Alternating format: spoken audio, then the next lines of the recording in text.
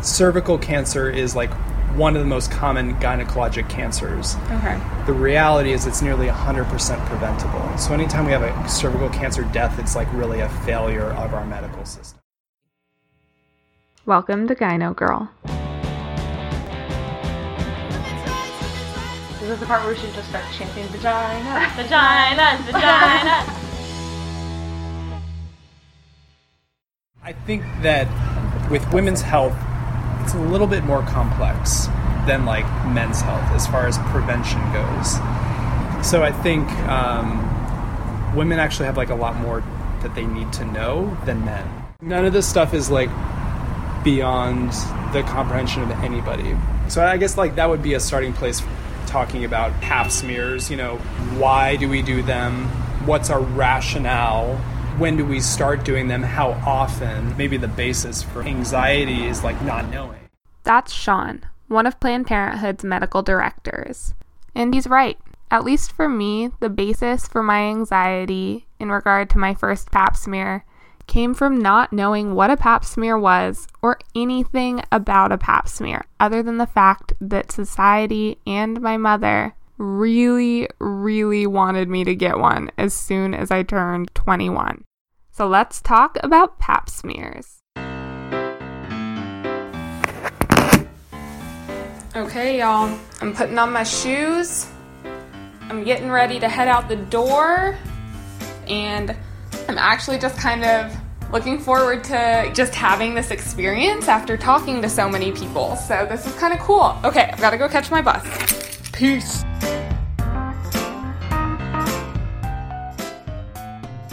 It took me over 6 months and a lot of different people in order for me to feel comfortable enough to even walk out that door to catch that bus. First, I met with a ton of different women to hear about their own personal experiences with their first pap smears. When you were going in, did you know like what a pap smear was and why you were getting one, or were you just going to do it to do it?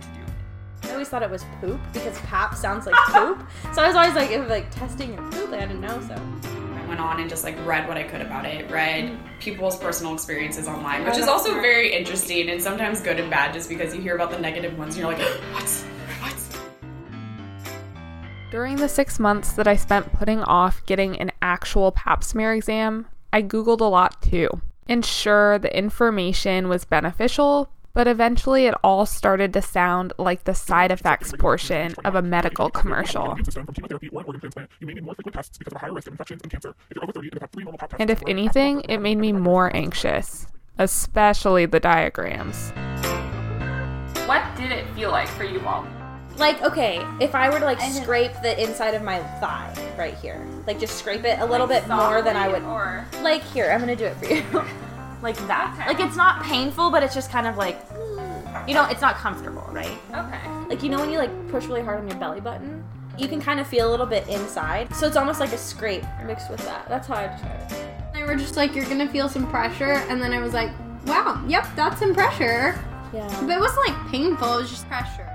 It just felt like someone was like tickling your cervix. That almost sounds pleasant. It's like you're advertising the pap smear here. Not only does it save you from cancer, but you can just have a nice little I guess one of the funny things too is like when I think about prepping, you know, it's like there's the pain factor, and then I'm like, what are they gonna think when they look at my vagina?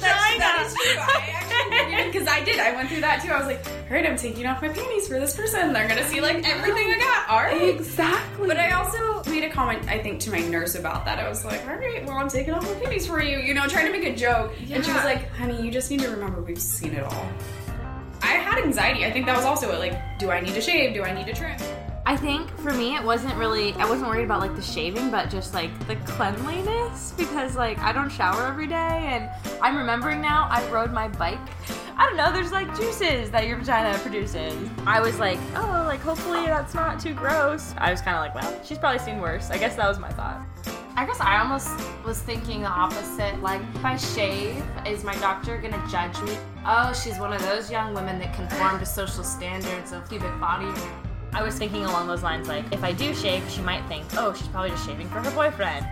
I went into it like with what I would just normally do for myself. I prefer to have hair, so the doctor's gonna see hair, because I was like, this is silly. I'm not prepping my vagina for my doctor. Like, that's not how this is supposed to be. Having a doctor that's seen a lot of vaginas and a lot of uteruses, like, look at yours and say everything looks good. I kind of felt really relieved. And I didn't realize I was nervous about that until they like told me, oh yeah, everything looks super good down here. I was proud of myself, not only because I'm usually squeamish and I got through it, but just because I checked something off my list that I had to do to stay healthy, and I, did all by myself without a lot of anxiety. So there's some pride that comes with that. Adulting.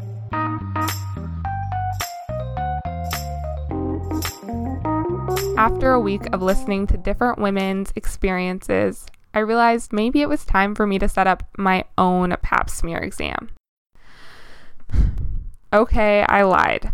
My mom should get all the credit. She called me at the end of that week for like the millionth time asking if I had called to set up my pap smear appointment. So and that's what finally spurred me to take initiative. Probably should check in. What can I say? Adulting is hard. I know it's uncomfortable. It's not very fun. Have you called the doctor doing it, yet? But you need Have you made an to appointment check yet? in and get a pap smear. When I went to make the call, I was feeling empowered. I realized no one should feel embarrassed to talk about women's health. In fact, we should all be talking about it more. I was calling to set up the appointment on my way to class, so there were a lot of people around. And I found, despite all the conversations I'd had in the past week and how empowered I was feeling about my own health, I was still embarrassed to say the words, "Hi, I'm calling to set up an appointment for a pap smear exam." So I went into the woods. I'm not even joking. Our university has a large arboretum full of trails right behind it. And I went out into this arboretum to make my phone call about my pap smear appointment.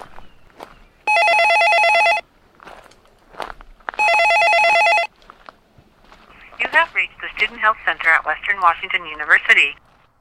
And then, of course, I tried to play it off like no big deal as soon as the nurse answered the phone.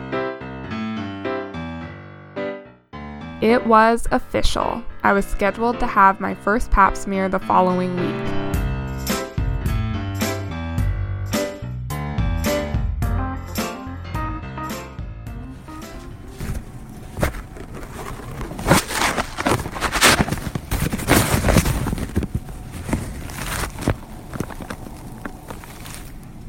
Well, I am sitting in the chair, and I have the robe on. Kind of think I put the robe on wrong, but we'll see. I'm a little nervous. In the 1940s, cervical cancer was a major cause of death among women in the United States and worldwide.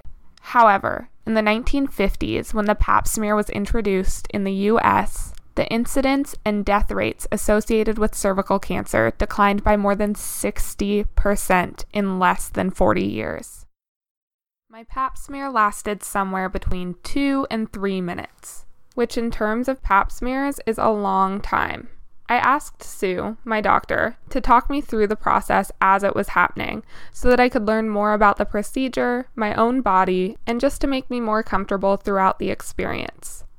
It started with me spreading my legs and putting my feet into the stirrups. And honestly, from that point on, it was a piece of cake. Okay, maybe that's an exaggeration, but it can't get more awkward than having a stranger stare at your vagina underneath fluorescent lights, can it? Okay, so the drawer under you is warmed up. Okay. I want this to be as least uncomfortable as possible. You feel like you've got the scoop? I feel like, yeah. Okay, Ready to go. Cradle your feet in these lovely car wash mitts. Okay. So there's a little heel for you. Perfect. And then we'll scoot down all the way to your bottom, straight under the table.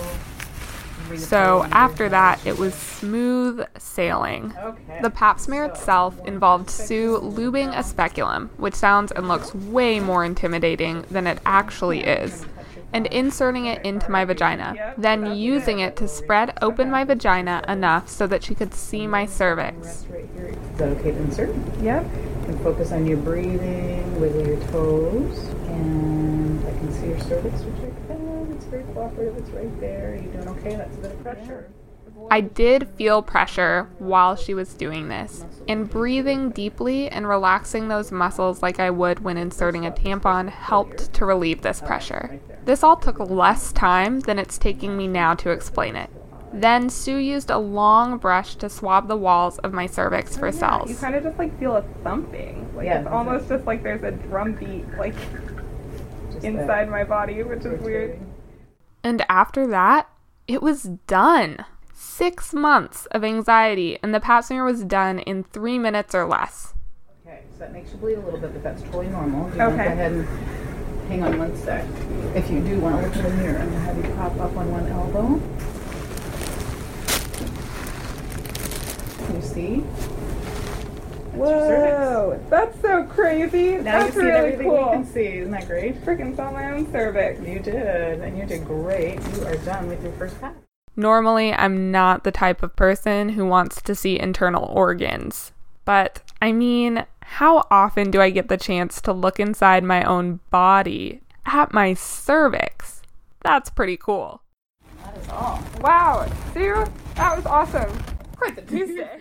On the same day that I had my pap smear, I also had the opportunity to talk with Susan, another physician at the health center. The PAP was this big innovation. The benefits are actually immense, and we are forgetting about them nowadays because in our generation, my generation, your generation, you don't hear about people dying from cervical cancer very much. But it does still happen in women in parts of the world that don't get access to PAPs. Mostly it's happening now in developing countries and in poor communities in our community who don't get in for their pap smears. So it's actually a real innovation and a privilege to be able to get PAPs. When I hear you saying that we forget about it, it's interesting because it's like we forget about it because we have them. Yeah. So we have the pap smears and we're doing the pap smears, and then we forget why they're important. And when you have to put up with this thing, it's hard to remember it's a privilege. Yeah, that's true. It's like, oh, it's great. I'm so privileged to go get my pap smear today. That's what I was thinking first thing this morning. I know, but in the big picture, it really is.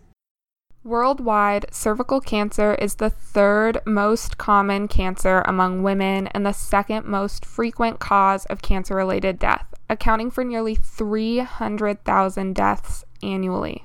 Cervical cancer incidence and death rates are still high due in large part to limited access to cervical cancer screening.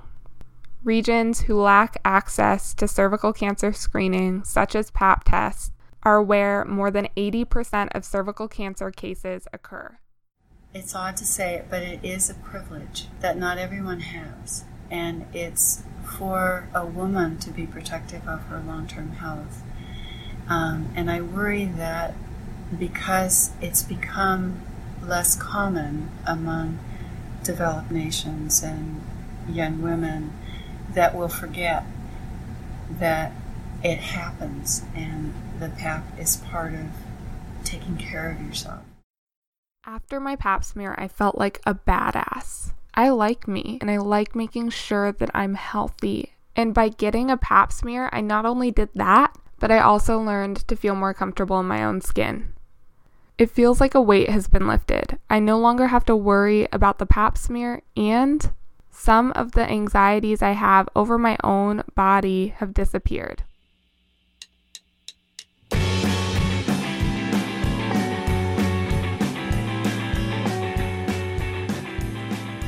Thanks for joining the conversation about pap smears. And if y'all remember Sean from the beginning of this episode, the medical director from Planned Parenthood, well, soon you'll be able to listen to his full-length interview about women's health and pap smears on the Gyno Girl SoundCloud. Many thanks to all the folks who contributed to this episode. And last but certainly not least, thanks to you listeners.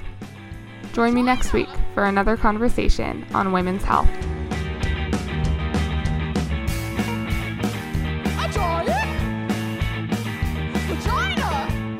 The music you heard throughout the podcast, in order of appearance, was Childbirth's Women's Rights, Bensound's Retro Soul, and Chastity Belt with their song Giant Vagina. Check them out. They're all great.